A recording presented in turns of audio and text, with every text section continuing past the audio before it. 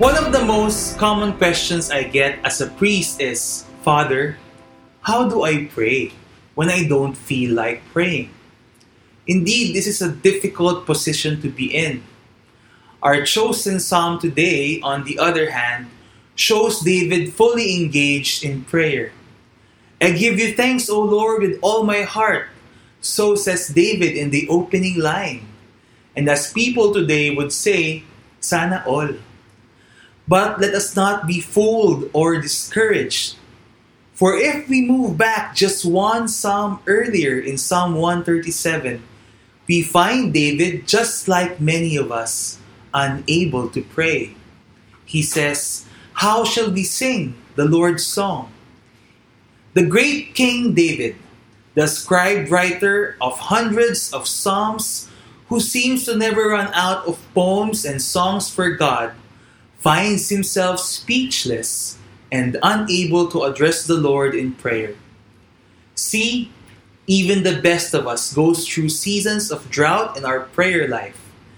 Even the holiest among us, and perhaps even more so, experience moments or even long periods where they are not able to talk to the Lord and listen to His voice.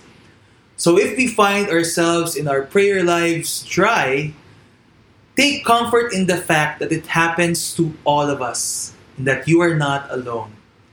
Dryness is not the Lord punishing you or ignoring you.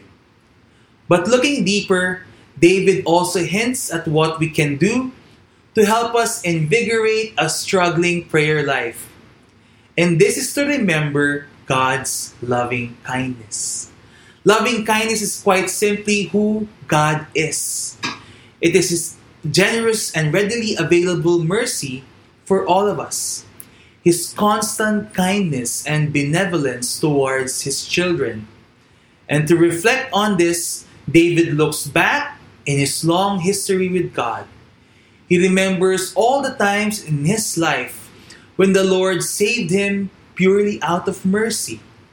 He reflects on all the instances when the Lord was faithful to His promise, even when He Himself was unfaithful and utterly disobedient. David also exalts the Word and its role in reminding him of God's loving kindness. Word here first of all means sacred scripture, God's living Word that when read with openness and humility can lead to a genuine encounter with the divine.